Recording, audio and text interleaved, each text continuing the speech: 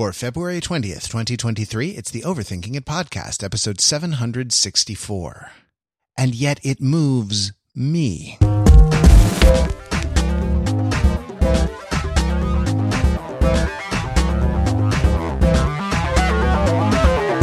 Hey, it's Overthinking It, where we subject the popular culture to a level of scrutiny it probably doesn't deserve. The Overthinkers are your smart, funny friends from the internet. We're never happier than when we are hanging around together and making intellectual points in perfect concordant harmony with one another. We're kind of like a chamber pontification group all together. I'm Matt Rather. I'm, I guess, the violist in this in this chamber ensemble. I like that. I've always liked the sound of a viola, and I'm here with my good friends Mark Lee. Hey, Mark, how are you? I'm holding down the low register and the cello. Nice. And we got Jordan Stokes. Hey, Jordan. Hello, trombone over here. So this is a terrible and unbalanced ensemble. There's almost no literature for this group of instruments. So Pete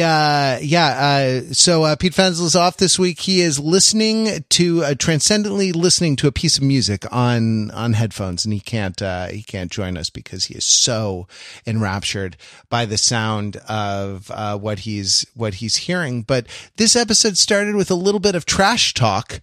Mark Lee, you deployed some trash talk on me. I'm not sure if you're aware. That's right. Hey, Matt. What? I'm walking here. I'm walking to New York City. Okay, I'm going to drop the accent. I cannot possibly sustain that for any more than that. Okay, so longtime listeners of this podcast probably aware that I live in New York City, and I think New York is great, the greatest city in the world, as you might have heard in the little musical called Hamilton.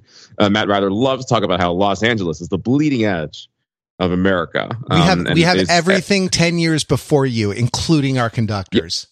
Including conductor. Yeah. So that leads us to the breaking news that has inspired this topic, which is that former, or at least the current maestro, conductor of the LA Philharmonic, Gustavo Dudamel, a superstar in the classical music world, of which there are a few, kind of a transcendent cultural character, has announced that he is taking the job at the New York Philharmonic Orchestra. That's right.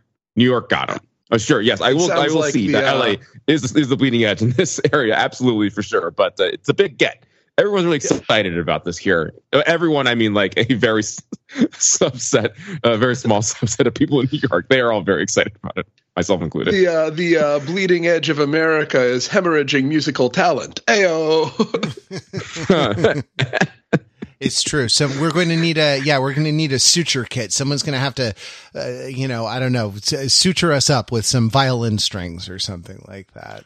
I mean, if we're going to continue this blood metaphor, how do we account for the fact that Gustavo Dudamel came to LA from La Sistema in Venezuela? From El Sistema and was became like the principal student conductor or youth conductor of the Pinnacle Orchestra there. It's like really in Venezuela, their system is like a farm team of youth orchestras, regional youth orchestras that then feed into the main one. And it's like, which I suppose is in Caracas. I actually don't know where it is, but like and it's, kind of world class. There's a huge amount of resources that go into this thing. And actually one of his achievements in LA was funding a combination of public and private funding to set up a similar youth orchestra, though not the whole like feeder system, but like something similar in Los Angeles. But yeah, man, like when I thought when he was hired, he became one in a line of the great t-shirt conductors of Los Angeles. Like, I feel like, in the 90s, Esa-Pekka Salonen, who was the music director of the LA Phil and a composer, was really a pioneer in the, maestro in a t-shirt, like in a black short sleeve crew neck t-shirt, the hands swept up above his head, his eyes closed in rapturous ecstasy, listening to some music, his back arched hysterically, like the baton held aloft.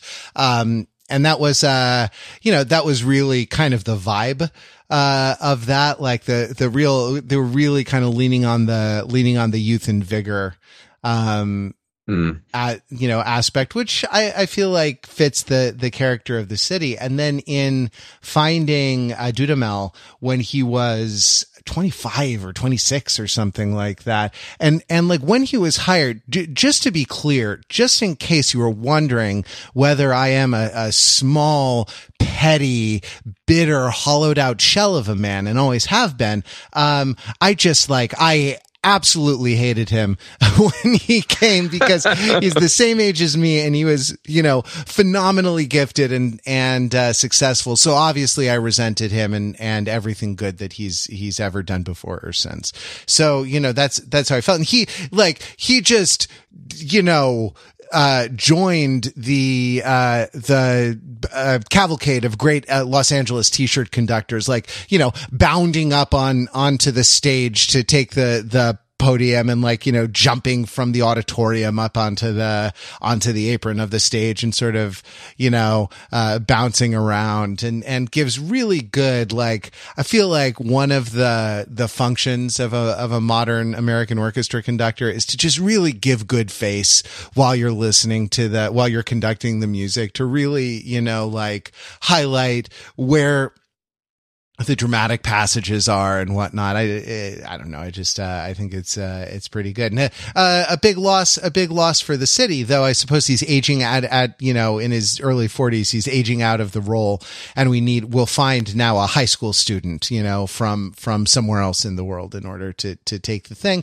And then finally, in another 10, 15 years, the LA Philharmonic will be conducted by a baby in a crib, just waving its hands randomly around, as it listens and responds to the music that the orchestra is playing. I don't know. Good for you, Mark. Good for you. Good for you. Yeah, hopefully good for Gustavo as well. And this isn't going to be an entire discussion about this specific piece of news or even the specifics of the LA and New York Philharmonics. But he's getting into a tough spot here, right? The New York Phil, has seen better days. There is a sense that he's been tasked with a nearly impossible job of really rejuvenating the orchestra. Not that it's I'm making it sound like it's a lot worse off than it is, but the expectations are basically he's going to be the next Leonard Bernstein, and will make the New York Philharmonic this real cultural institution and a part of the quote unquote cultural life of New York City in a way that it hasn't been in decades. I don't think this is going to actually be possible and even someone with the star power as Gustavo Dudamel, but I guess we'll see. So it kind of that brings us to our broader discussion point of what's the deal with classical music? Well, Jordan, I was going to say 2023. Yeah, I was going to say, Jordan, I know you're a big fan of Bernstein. What would it take to fill his shoes for any music director coming to New York or anywhere these days?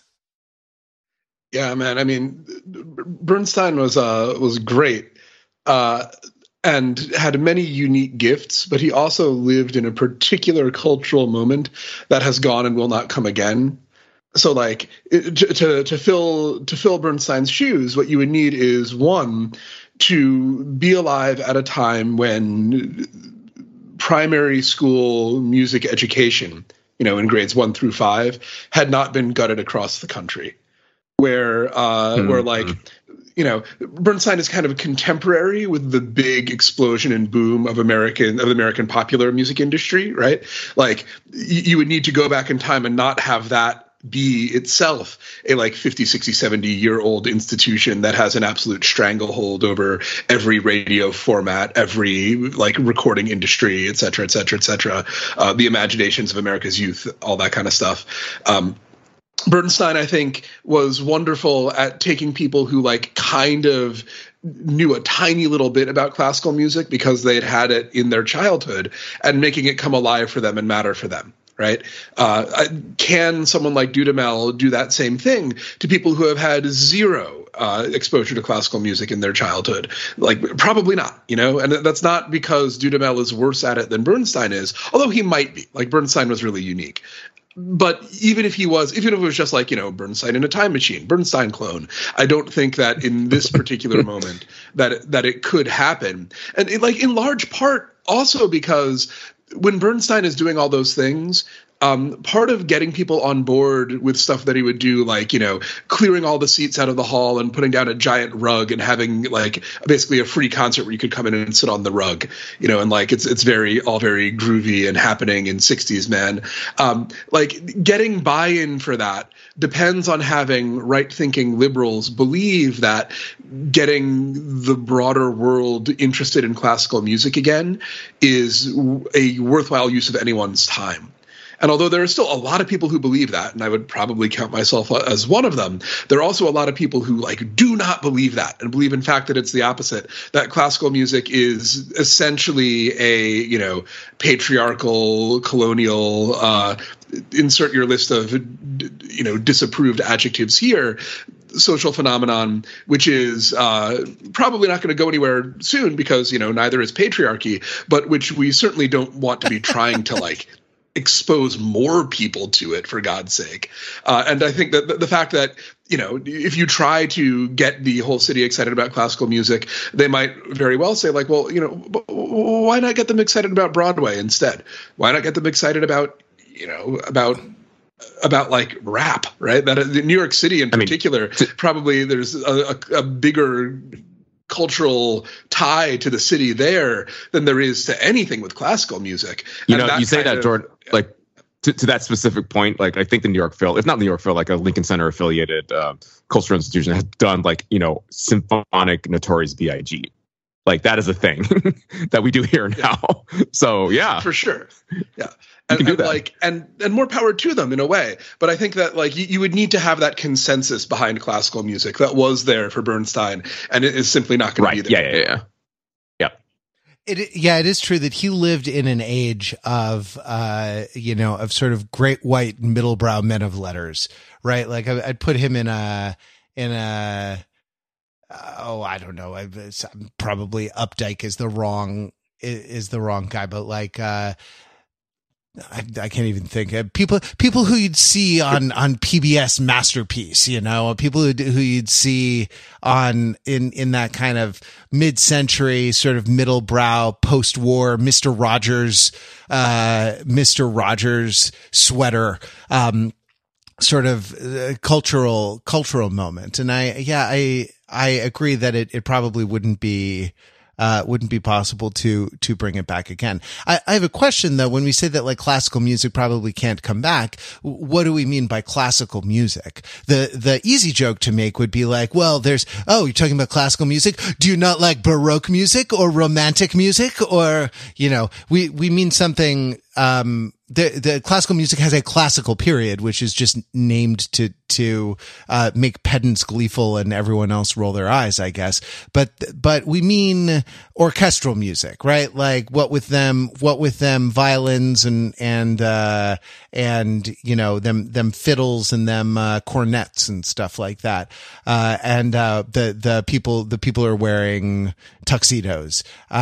Is it possible to zero in on a better definition than that, or is it are we stuck with that? So you mean the backing band for Barry White? Yeah, the Love Unlimited Orchestra, right? Or you mean Herb Alpert, or the pit orchestra for the Book of Mormon? The question I would answer your question with a question. You're sort of asking, what is classical music? When you say something that is classical, Matt, outside of music, what do you mean by that? I mean, it belongs to antiquity, right? I guess what is you could talk about classical Sesame Street, I suppose. You could talk about classic and classical. Jordan, do you think that's a distinction with a difference or without one? I mean, I think there is a difference, right? Yeah. So you can think of this is a classic Sesame Street episode, but like you could think of the classical era of Sesame Street, and that means something else. Or an example that is absolutely used is people talk about classical Hollywood cinema, right? And that's different from a movie being a classic. Like, The Breakfast Club is a classic, but it's not part of classical Hollywood cinema. But what is classical Hollywood cinema? Is that like 40s, 50s era? Casablanca and Gone with the Wind. The studio system, the late 30s, So there was circulating around the Catholic Church for a little while. There was like a pamphlet circulating around the Italians that said that was called something like the 14th greatest of centuries, and it found great favor among the kind of the leadership of the Catholic Church. And I feel like among a certain type of film critic, there is like the 1938 wait. greatest of. You're saying the 14th century is the greatest of centuries? Greatest of centuries. Man, ain't y'all have 3 popes at one time during the 14th century? Got popes on popes on popes. Yeah, man. And I guess maybe that's what makes it the best, right? Pope density was never higher.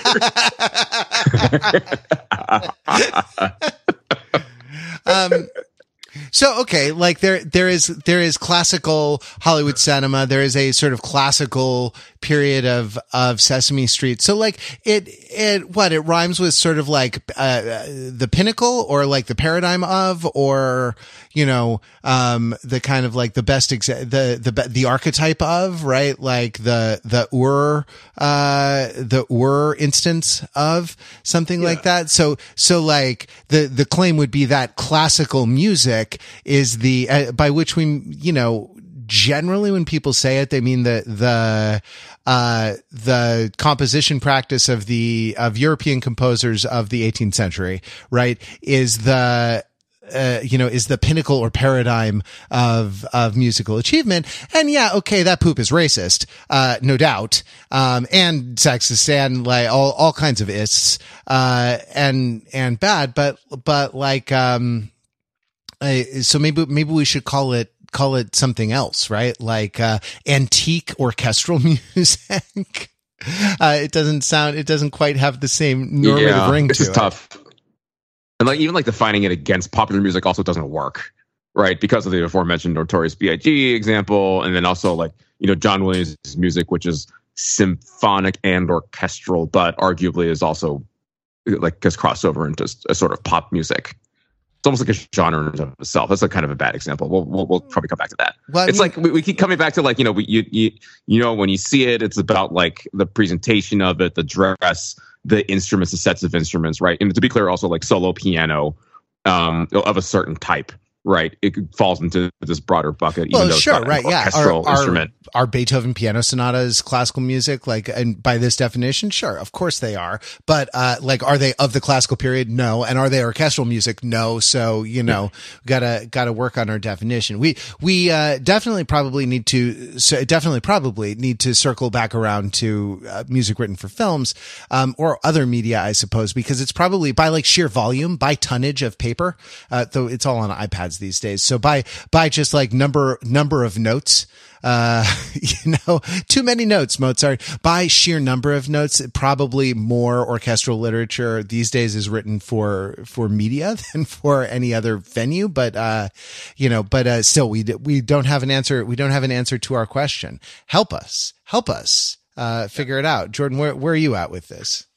I mean, so this is something that I teach music history as my day job, right? So this is something that actually, given that academia is quite liberal, if not as liberal as some culture warriors on the right would claim, you can imagine this is a thing that consumes our time. Right? Like, what do we call this stuff?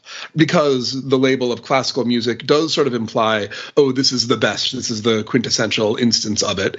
And then it does turn out to be just this narrow little slice of white European males, with aristocratic patrons, no less.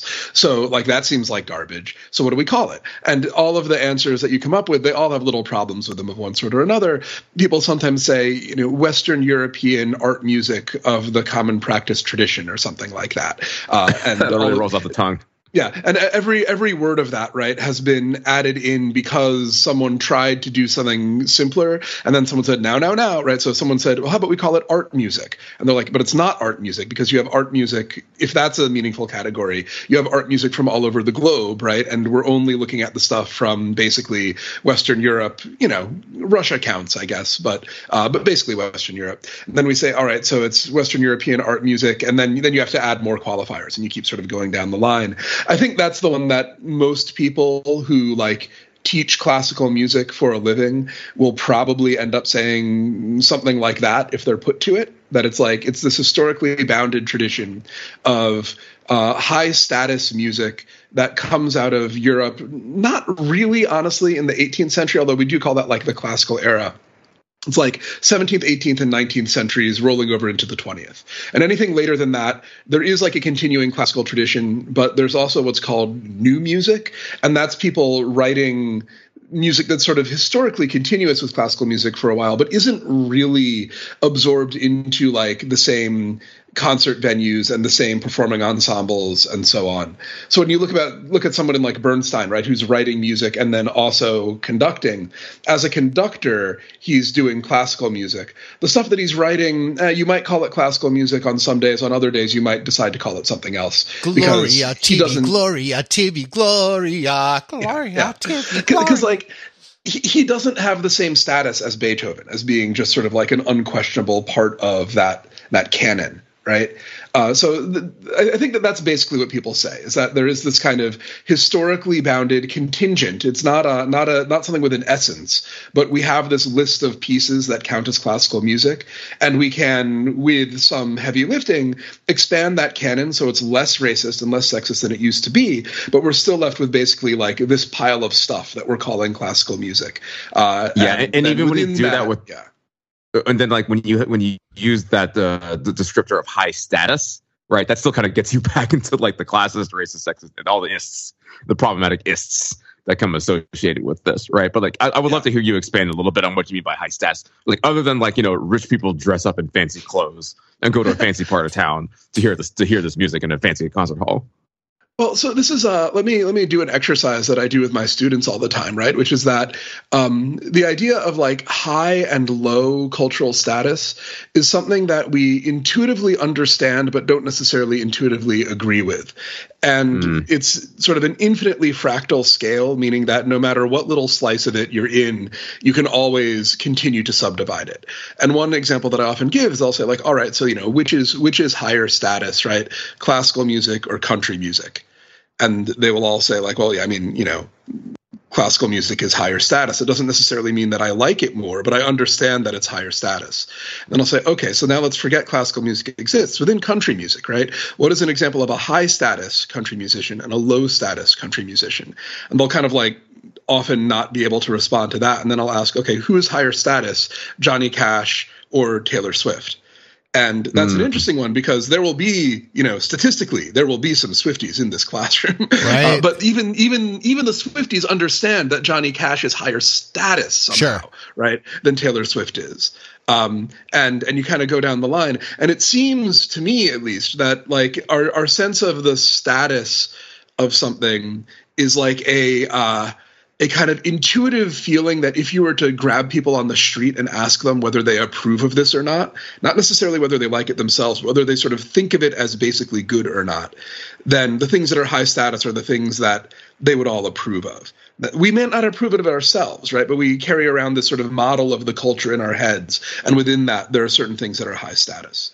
And you can do the same exercise that I did with Johnny Cash and Taylor Swift. You can turn around and do it within classical music as well, right? Which is higher status, the symphony or the opera? Or who is higher status, Richard Strauss or Johann Strauss, right? They're both classical composers. Richard Strauss is way, way more high status than Johann Strauss is. So, like I say, it's a sort of infinitely sliding scale. Sure. Wait. Answer the orchestra versus opera, the symphony versus opera. Yeah, that's an interesting one. I'm not entirely sure. Yeah, I think that today a lot of people would probably say that opera is higher status. You go back into the 19th century and overwhelmingly the symphony is higher status, because opera is actually popular. is like profitable, the opera at this time. And therefore, because it's kind of for everyone, therefore it can't be as sort of recherché and special as the symphony. Let me just add another piece of current events into this discussion here, since we specifically brought up the opera. The Metropolitan Opera in New York City. Now they're in some tough spots right there, because they are doing the thing that a nonprofit, a cultural institution is never supposed to do, which is dip into their permanent endowment funds and start to cash that out to spend it on like fixing the opera. So they're in some tough times. So yeah, that is that heaven is for them being higher status. The fact that they're dipping their endowment. Yeah. And they've said that they're going to be like radically reshaping it, right? Commissioning a lot more stuff. And opera is well, like every part of classical music, it's dying and has been for thousands of years now, right? And will continue to die probably into the infinite future. The British comic fantasy author Terry Pratchett has a great line about opera somewhere, where he says, like, the idea of trying to make money on opera is incredibly stupid. That's not how it works. You put money in. Opera is the thing that you get out. That's kind of true of classical music more generally. That's so good. It's true of live theater also, but I digress. So we're talking about this. What is classical music, right? One of the definitions that you could give, which comes from like the kind of the notion that it is classical, so it really is the best, right? Is that classical music is art. And live theater is an interesting example there too, because like theater is also art. If classical music is art, then should we try to keep it around? Like, why does art even matter? I mean, like, are we getting into like, if it's not classical music, it's like not art or not as artsy? Is like the art continuum? Like, are we talking about a continuum of artsiness? That's it. That would be one question, right? That you could say, right, like, okay, maybe if I'm just plucking my banjo and playing American roots music, right? Is that not art? It's a different kind of art. I mean, I think you're kind of you get into like the Sturgeon rule thing, right? Where like 99% of toothless yokels plucking on the banjo is going to be garbage, but the 1% toothless yokel is going to be something transcendent.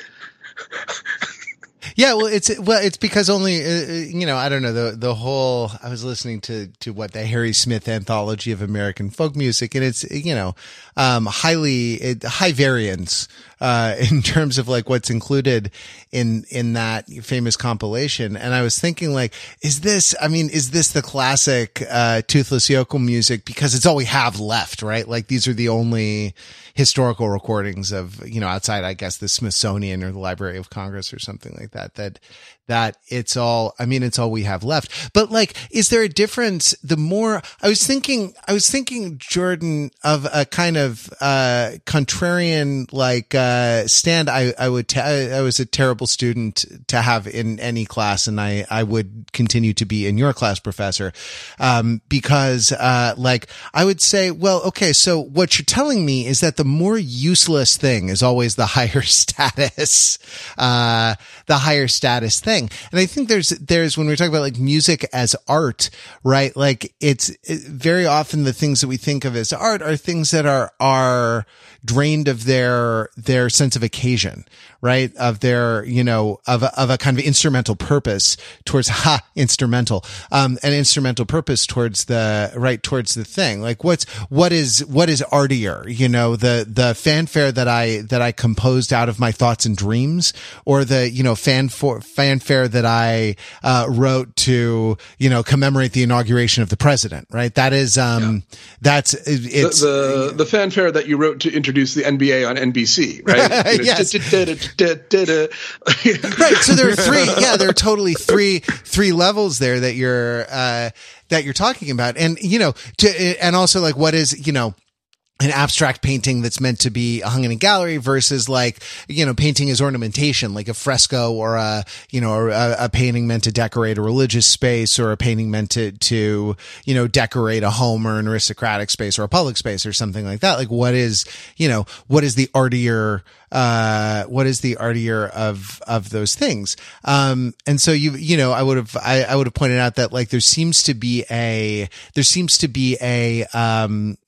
a correlation between things that we think of as higher status or artier in this connection, and things that are drained of or sort of severed from their sort of instrumental, what Aristotle called it, the final cause, the thing that the thing is for, or their, what we might call their kind of their instrumental use.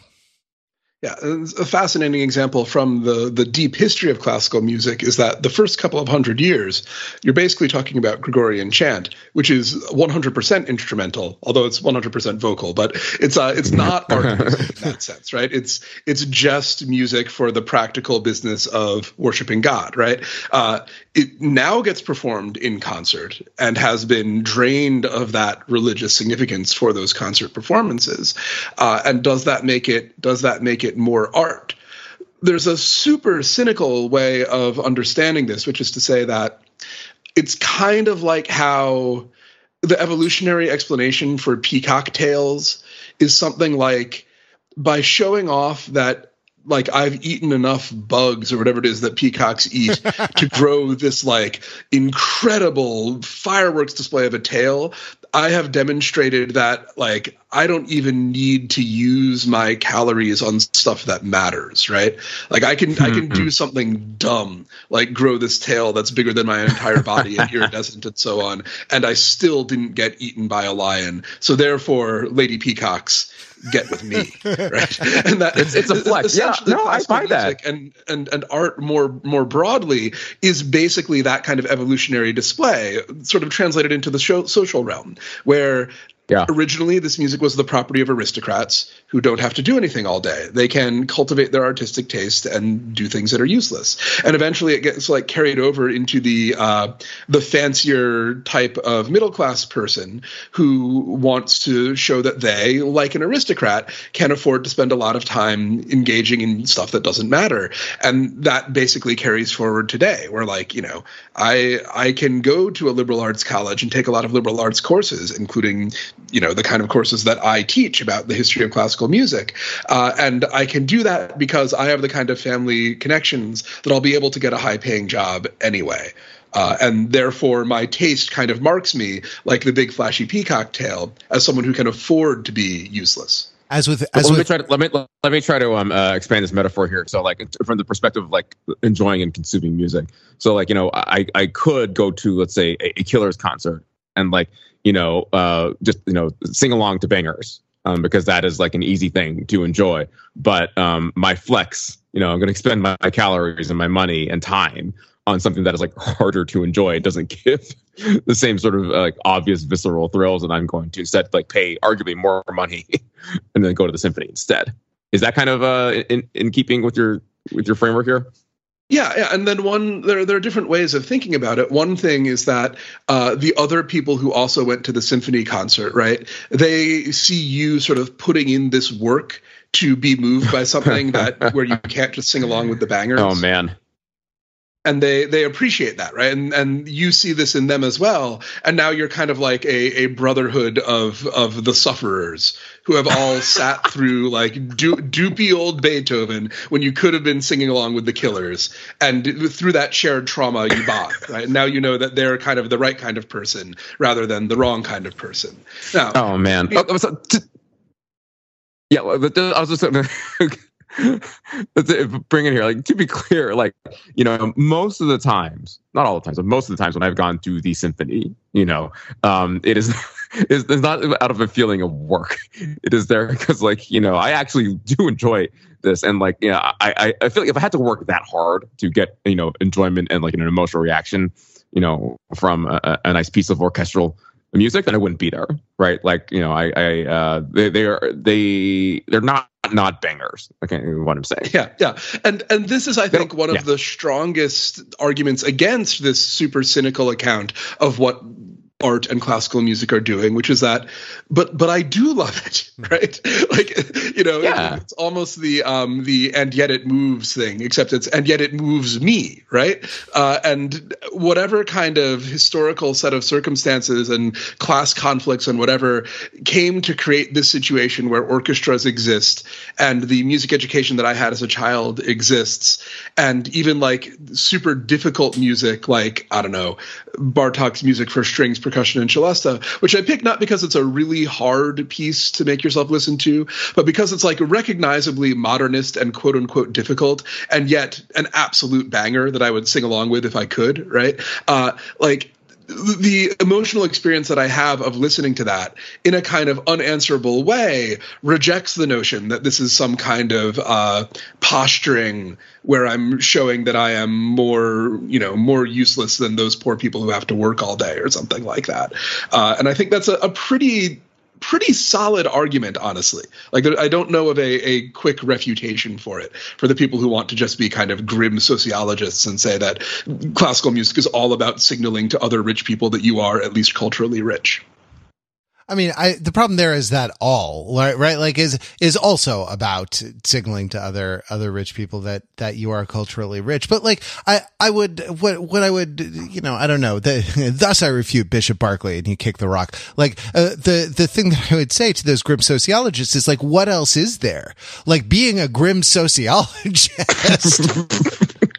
Is something that you do to signal to other grim sociologists that you are suitably grim, right? You are sociologically grim. Yeah. Yeah, and I think that another kind of almost sort of like jujitsu throw where you use the argument's own force against it is to say that, so there's all these things, not just classical music, but like art museums and the kind of like indie rock scene where you're going to really grungy clubs and seeing a lot of bands that you've never heard of before who are just like, touring for the first time or whatever. And you're actively seeking out music that is unfamiliar to you. So you can't sing along with the bangers, but you care about that and all this stuff, right? Like all of these useless arts. Actually, that stuff does seem to have a pretty like clearly defined sociological role where we feel the need to immerse ourselves into these quote unquote useless spaces on a regular basis, almost like doing laundry or something like that, right? That we're like, if we haven't done it for long enough, then things start to stink for us. And like, although at the moment, as we're engaging with it, we're like, oh, there is no use to this. There is no cultural role that this is playing the way that there is a cultural role for Gregorian chant. Like, evidently take a step outside of that and say, oh, evidently immersing ourselves in the useless is really important for our culture. Right. And you could imagine there might be some culture somewhere where that doesn't happen. But in ours, it definitely does. And then classical music is just like one flavor of this kind of space that we, for some reason, feel the need to immerse ourselves in like pretty constantly over the entire course of our lives. Sure. We're not. I mean, for goodness sake, we're not Ferengi. Yes, I mean, aren't we? Well, yeah, we are Americans, I suppose. The other one I was considering was going with Nicole Kidman. We come to this space to be moved. We come to this space to listen to the bangers of classical music. Somehow, heartache feels good in a place like this. In a place like this, heartache feels good in a place like this. But it does, right? Like, that's like, actually, I think actually there is probably some sort of like social psychology literature on how the emotional transportation of art forms actually does have an instrumental purpose. It's not, useless in terms of like bonding a society. Or I like your metaphor a lot, Jordan, of sort of doing the emotional laundry, like, cause there are things that you can do with like, there are things that you can do that sort of connect you with an essential humanness, that sort of ground you in real experience, that yes, in every sunset, in the face of every child, and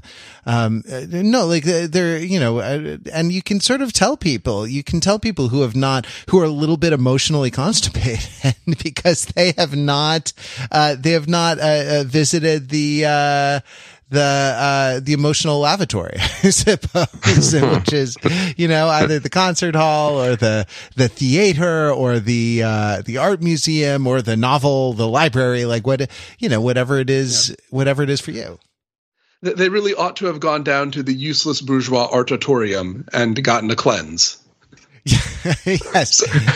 I mean, so let's take a moment here to talk about how, in what ways are we, at least in the realm of this type of music that we're talking about, i.e. classical music, how are we going to the bourgeois artatorium? Have you guys taken yourself to the symphony hall recently? Dude, we had Dudamel. Really all these years. We had Dudamel, I know you have. Yeah. And I did, pre-kids, pre-COVID. But not frequently go to New York Phil, but I would go a couple times a year or so. But the other question I have though is how are you listening to this? Because that's a very rare occasion sort of thing, right? Are you putting this music on while you're working in the background? Do you kind of sit and deeply listen to it on a car or public transportation commute? How are you guys experiencing this music? What do you think it is? Lo-fi hip hop? I mean, I don't listen to it while I work. I do, to be clear. I actually know a lot of people like you who practice like you, where there is sort of orchestral music, very often film scores, which tend, because films have, super dramatic moments in them. They're dramatic literature, right? The music will be supportive of a dramatic story, and so it will have some sort of catharsis in it at predictable cadences, and that people really like listening to this. And given that it is probably the modal orchestral work is a film score in 2023, that it's definitely something that we should sort of cope with. I don't know, Mark, don't you find that when you do that, sometimes, you listen to the composers who have a great gift for melody, who have really interesting themes and stuff. And then don't you find that there's a lot of stuff that's just da da da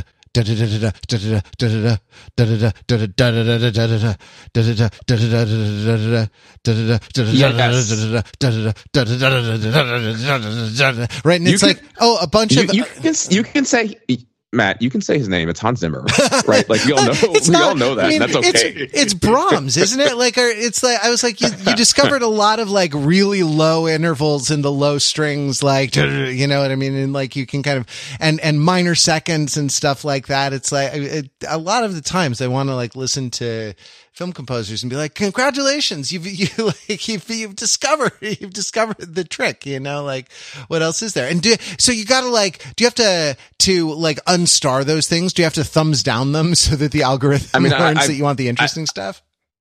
Well, no, because I've very laboriously, meticulously curated my own playlist of stuff that I know specifically that I want. So there's that. And well, on the other hand, also B, I found a string quartet playlist on Spotify that has probably 100 string quartet compositions in it. But here's the real sad part about this. Tell me if I'm a bad person, Jordan, Matt. Okay, so this string quartet playlist has dozens upon dozens of Mozart, Brahms, Beethoven, etc. String quartets. And every once in a while, I forget to turn it off of shuffle, and so I just get this a random parade of intricate string quartets thrown at me completely out of context. And it's also while I'm working on my spreadsheet. Is this doing emotional laundry? What's going on there? If it's being reduced to pure background noise. Yeah, and I mean, I know with me, because of my particular job, the question of so do you listen to classical music while you work sort of loses all meaning. Right. Yeah. But I know my wife. Yes, by definition. Yeah. like she's listening to a lot of film scores and stuff like that, or classical music, precisely because it doesn't have words, and words distract her too much from like the work that she needs to be doing. So in that sense, it's like it's kind of easy listening, right? I don't know if it's if you're getting an actual transcendent encounter with capital A art in that kind of a situation, Mark. Yeah, but then, definitely not. No. But then sometimes here's what I will do. Just give one other example, so I'm not coming off as a complete cretin. Called artless, just knuckle dragger here. So this is gonna sound very cheeseball, but every once in a while, you know what I do? I will walk around New York City, and I'll put on Rhapsody in Blue, and just kind of take it all in. Now I get That's that awesome. that also like that kind of like that is inevitably associated with Woody Allen, and like is kind of tart in that kind of way, but like let's just put that aside for a second, and when you hear the soaring melody and see the skyscrapers and hustle and bustle of the city and things like that is a transcendental artistic moment. Sure, I'll give myself that. That's and I mean, I was going to say, even before you do that, sometimes like you're listening and there's a really big, consequential cadence coming up in the piece that you're listening to.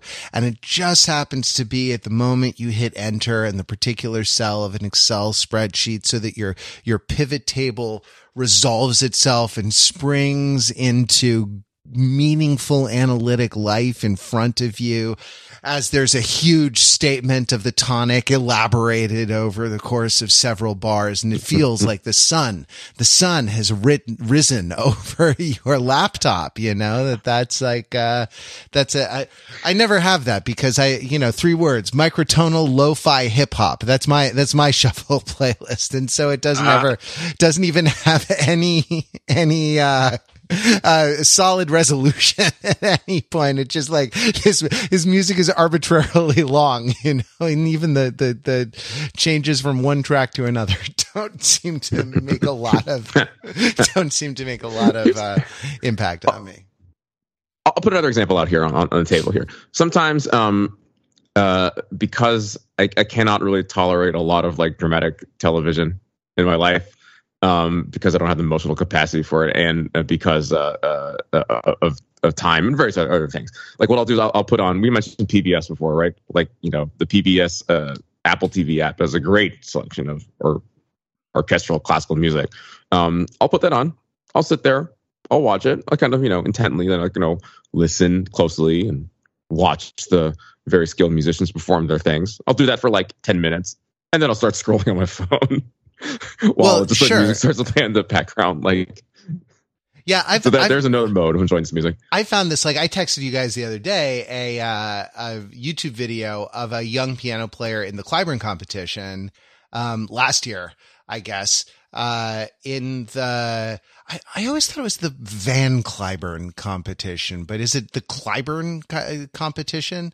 Van was the dude's first name. He's from Texas. Got it. I knew Texas, and I thought it was the Van Cliburn. Okay. But it's not like something that's been going on in Austria for, 3 centuries or something. And started by Baron Van Cliburn. No, it's a guy probably made a lot of money in oil or something. Yeah, but probably like literally every young kid who gets into classical music, the first time they hear about Van Cliburn, they're like, oh yes, from the long, Graf Van Cliburn from Clyburn in Germany. No, he's a Texan pianist named Van Cliburn. That is what I assumed it was. Van, like the thing that you would airbrush a Pegasus onto. And anyway, and so like and there's, money behind this thing and great notoriety and, probably like setting you up for a stable career, a solid lifetime as a classical pianist, which is, a brass ring that very few people get to grab. And so I don't know. I saw this like transcendentally gifted young man play one of Liszt's transcendental etudes that was, kind of like blindingly technically difficult. But the thing that struck me was that how he managed to really make it sing, and like how the music and the kind of the different aspects of this particular piece came out. And I texted it to all of you guys, and I feel like that for me was That was more like watching a weird athletic clip on TikTok or something like that, you know, just cause it was so hard, just cause it was so like the piece was so hard. I'm sure I've no doubt this young man could play like a slow, simple, easy piece in a way that would wring tears even from my heart of stone. But like there was a, you know, and I guess this is always the case in a lot of things like, virtuosic, there's a virtuosic component to it or something like that, right? Like, oh, okay, you know, oh, he's the best rapper, right? Like, cause I don't know, he raps really fast or something like that, or he's the best violin player, or he's the best, gymnast, or, you know, sorry, I'm trying to think of like arts things. I don't know, in theater, sometimes they're like patter songs, right? Like where the whole point is that you say like a lot of words really, really fast and stuff like that. And so like there is this kind of like athleticism component to a lot of arts. I guess I shouldn't get too down on myself for appreciating or enjoying that aspect of it.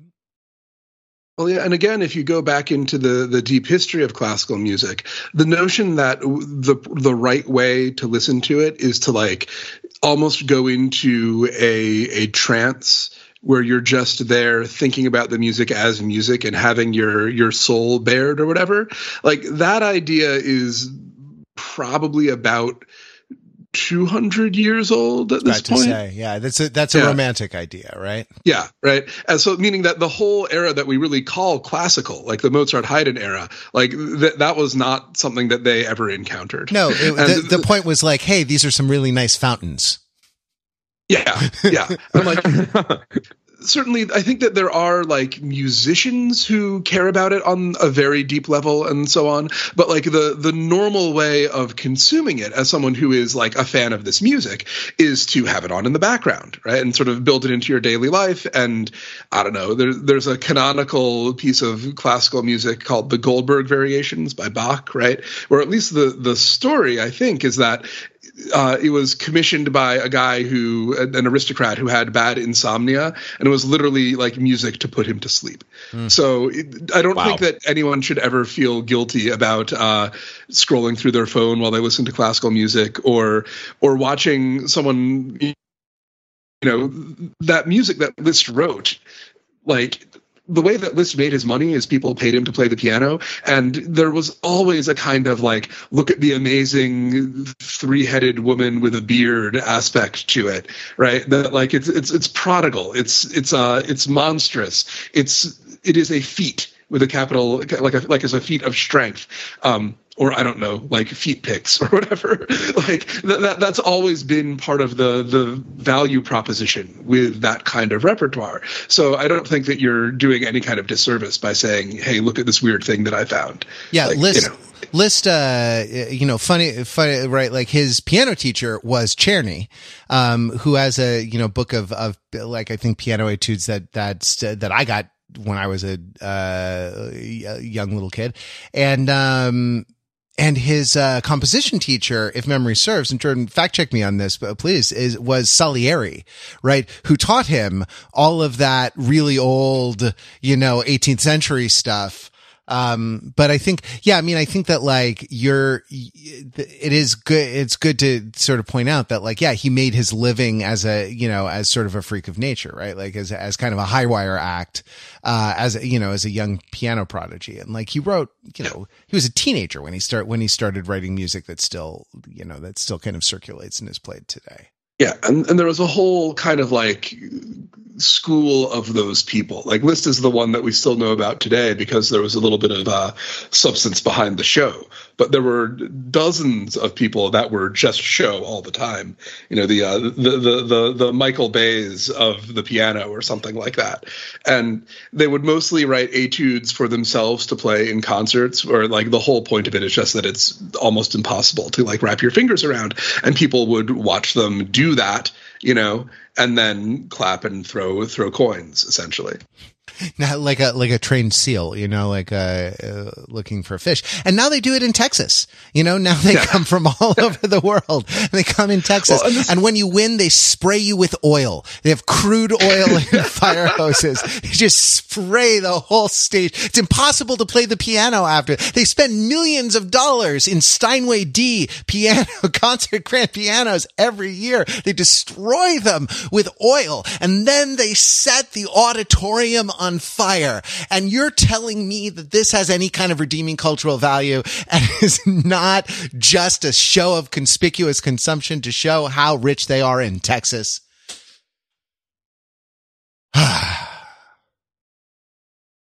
Follow that, anyone. Oh, that was amazing. I was just typing into the chat to make sure that we at least consider "and when you win, they spray you with oil" as a title for the show. But let's bring this back. Let's bring this back to Dudamel for a minute, right? Because, like, my Dudamel, as you say, he's incredibly charismatic, right? And gives good face and does kind of good interpretive dance. There was recently like a Twitter thread going around classical music Twitter where someone said, like, you know what, I don't believe that conductors do anything. Change my mind. And a lot of people got really annoyed. But generally, like, what the conductor actually does is essentially all taken care of during the rehearsal. And when they're there in the concert, their job is essentially to perform interpretive dance. Mm-hmm. Like, every now and then you're going to have a violist who needs a cue, but like basically it's just interpretive dance. But that's really important, right? And I think that it's interesting to think about the idea of Dudamel as kind of like a prodigy, someone who, like, he started when he was really, really young, right? And a kind of like sideshow attraction or something like that, where people come not because they actually have a deep, profound connection to this music and are going to like walk away feeling like they've done their spiritual laundry and they are, ennobled in that slight sense or whatever, but come because like they want to see Dudamel. They've heard that Dudamel is a thing to see.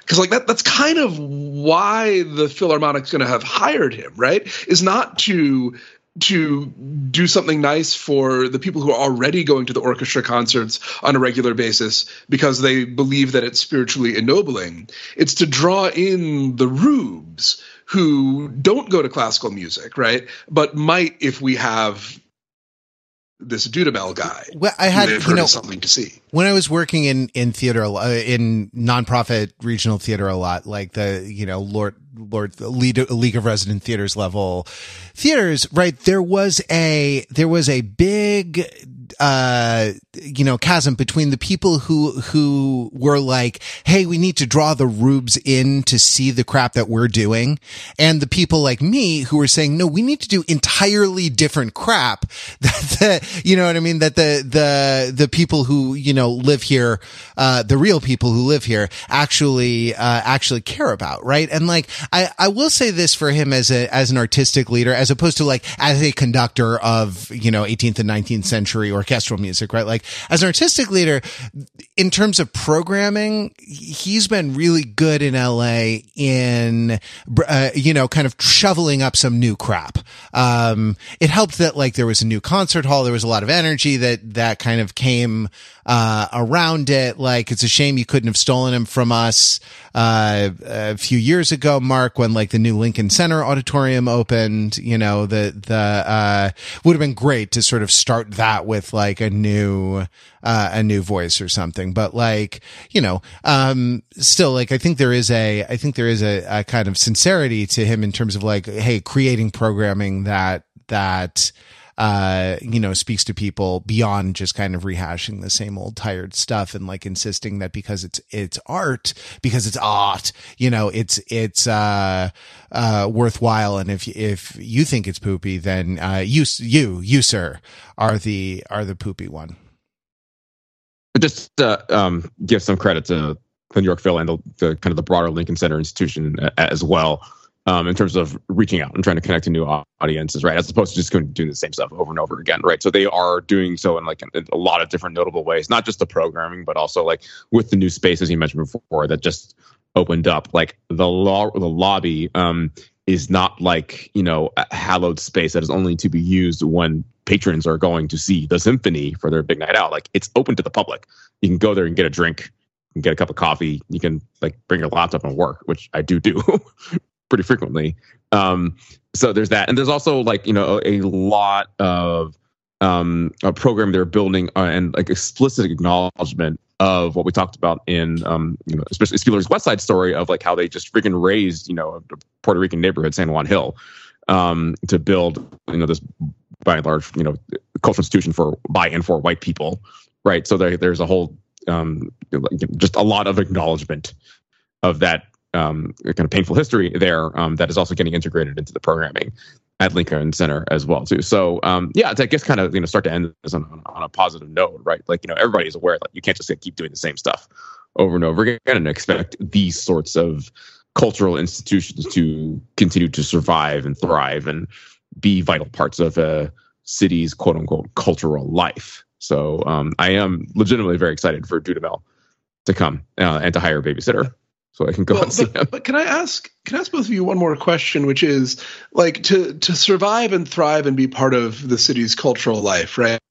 So on the one hand, it's just a question. Surviving is like selling enough tickets to make yourself break even. But let's kind of forget about that, because in a very real way, all of these classical music institutions, like they run on charity, either from the government or from private donors. So let's like imagine that the symphony is funded because some rich old person dies and gives them money, right? What would it mean for Dudamel to make music that is thriving and is part of New York's cultural life? Mm-hmm. Yeah, I mean, it's a great question. I think it would be to make music that we're that like has a place on your Spotify playlist, alongside the commercial music that you like to listen to. I mean, take at least as a provisional definition. Let me put in that to make music that people want to listen to on a regular basis. To lead a performing body that people want to write music for. The people of New York want to write music for. And then like some sort of like, I don't know exactly how this would work, but like I think we started talking about music education, like the participatory aspect of this, so that the communities, like their community members somehow like actually become a part of the thing. I think that is really interesting that like, Mark, who you've worked in and around city government in New York City for many years now, right? Like your answer is kind of, well, it needs to actually connect to like the citizens of New York in some kind of way, right? Mm-hmm. Whereas Matt, although I think that your answer is like, there's a lot about that that's true. Just making music that people actually want to listen to, right? The fact that you said the lens is Spotify, and I wanted to sort of jump in and say, like, but hang on, that's not New York's culture, right? That it's just kind of nowhere from nothing, right? That having Dudamel on your Spotify, if you're in LA and he's still on your Spotify, then does it matter that he left LA to go to New York? No, yeah, that's a good point, and yeah, that's a really good point. I mean, and so what does it mean? But you're asking, I think, a more fundamental question rather than what does it mean to succeed in this role? Like, what does it mean in the era of music that is kind of from nowhere to everywhere, right? To be in a place, to have like a city's, to have an orchestra that's aligned with a city. I mean, there are certain ones of those. Off the top, you'd know better than me. Off the top of my head, New York, Cleveland, San Francisco, LA, right? Like maybe Chicago. Chicago's in there. That transform and like Cleveland, who knew, but like, Cleveland, that like transcend being kind of primarily for like a region and kind of speak and kind of work on a world stage. Right. And, Yeah, and like where it's not that this is the symphony that we go to because we want to go to the symphony and this is the one that we live near, but like where it's sort of, even if you were tone deaf, right, and didn't care for classical music, if you were broadly involved with quote unquote highbrow culture, you might be kind of proud to have the New York Philharmonic in New York. Although, as Mark says, they've actually had some reputational difficulties in recent years. But, like you want the idea to be that, oh, the New York Philharmonic, well, that's like a world-class symphony. And I can be proud of that the same way that I'd be proud of the local sports team or anything else in that nature. Yeah. And that like, I think like specifically to succeed in that role, you kind of have to, when you do stuff in New York, it's the Yankees, you know what I mean? Like you kind of have to like succeed at the level where you're not just kind of doing the block and tackle of being good in your region. You also are kind of succeeding at a level that's where someone would say, like, when I bought in the 90s when I was a teenager, I wanted to listen to Stravinsky's Rite of Spring because it was, I don't know, discordant and I had heard of it. Right. Like, and, so great. Like, okay, what do I go buy? And like, through whatever avenues of information I had at that time, I determined that I wanted to listen to Pierre Boulez, conducting the Cleveland, orchestra and their recording of Rite of Spring. I have no idea how I settled on that one in particular, but like it was a destination thing. It was like not a commodity. It was not a kind of a commodity classical music experience. And I guess like the thing I'd say as the leader of a cultural institution like this on the world stage is like success means elevating the stuff you make beyond, fungible classical music experience into, something that's more like destination viewing. It's not, it's not TV, it's HBO. Is what I'm trying to say. And I think that there's something in the classical music scene in particular that sort of like demands that, because as it becomes capital A art and capital U useless, it also becomes universal rather than parochial or local or anything like that.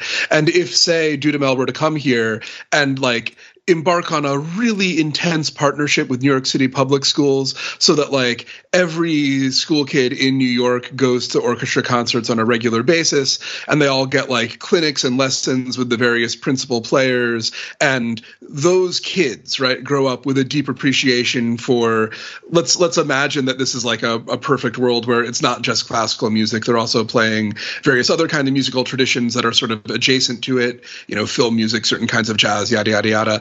And a whole generation of New York City children graduate with a broadened sense of musical possibility, right? But he never makes any recordings that would be destination listening, that like some kid in, let's say like Spain, right, is going to say, what recording of the Rite of Spring whatever should I get? Let's get this one from New York. There's a sense in which I think the people that hired him probably would be pretty annoyed by that if he kept it local and actually plugged into the city like that was his job. No, but you got porque no los dos, right? Like you got to do both in a situation like that. And I for what it's worth, Mark, I think you were getting an artistic leader in this particular dude, Amel, who is capable of actually functioning on that, because like I think that it's a tragedy. One of the ways I would refute the grim sociologist, Strawman that we conjured up earlier was saying that like there are a lot of ways of peacocking, like there are a lot of ways of signaling status, and a lot of them like are better than, more efficient than, more effective than 300-year-old orchestral compositions. You can get a lot more bang for your buck. Like there is an evolutionary process where like something Jordan said about like Liszt surviving out of, his peers in his milieu, because like there was some there, a lot of this stuff that has come down to us has been subjected to kind of like an evolutionary pressure, and a lot of it, fall away what is inessential. And that like giving people, I don't know, I feel like giving people this patrimony, it's really hard to kind of decolonialize the language, right? Like patrimony, not inheritance. Giving people this inheritance of, artistic, of human experience that belongs to them, is I don't know, is like is vital and is good. One of my poetry teachers used to say, when you are a writer, every writer is your peer. right? And giving that. I just think that's a huge gift to give to our children, not to get too sentimental about our children, but to give to ourselves and to our culture that that these things are available to you, that they belong to you in a particular way, and not in the way that kind of like museum pieces, belong to whoever stole them from Africa. No, like they belong to all people in kind of an infinitely reproducible way that can I don't know, live and develop in your heart. We might have to leave there because it's getting a little late. But let me say thank you very much for everyone who has listened to our symphony, our unfinished symphony, all the way to the end. Thank you very much to Jordan and to Mark who have embarked on this great long piece of music with me. You will find the playlists, various playlists and recordings of things in the show notes for this episode. These are some show notes you should check out. And if you have particular feelings about classical music, there'll be a link to join the Discord. You can join us. That's where we these days mostly have our discussion. So we'll be back next week with more Overthinking, with the next movement in the Overthinking It podcast. Till then, you can visit us on the web at overthinkingit.com, where we subject the popular culture to a level of scrutiny it probably doesn't deserve.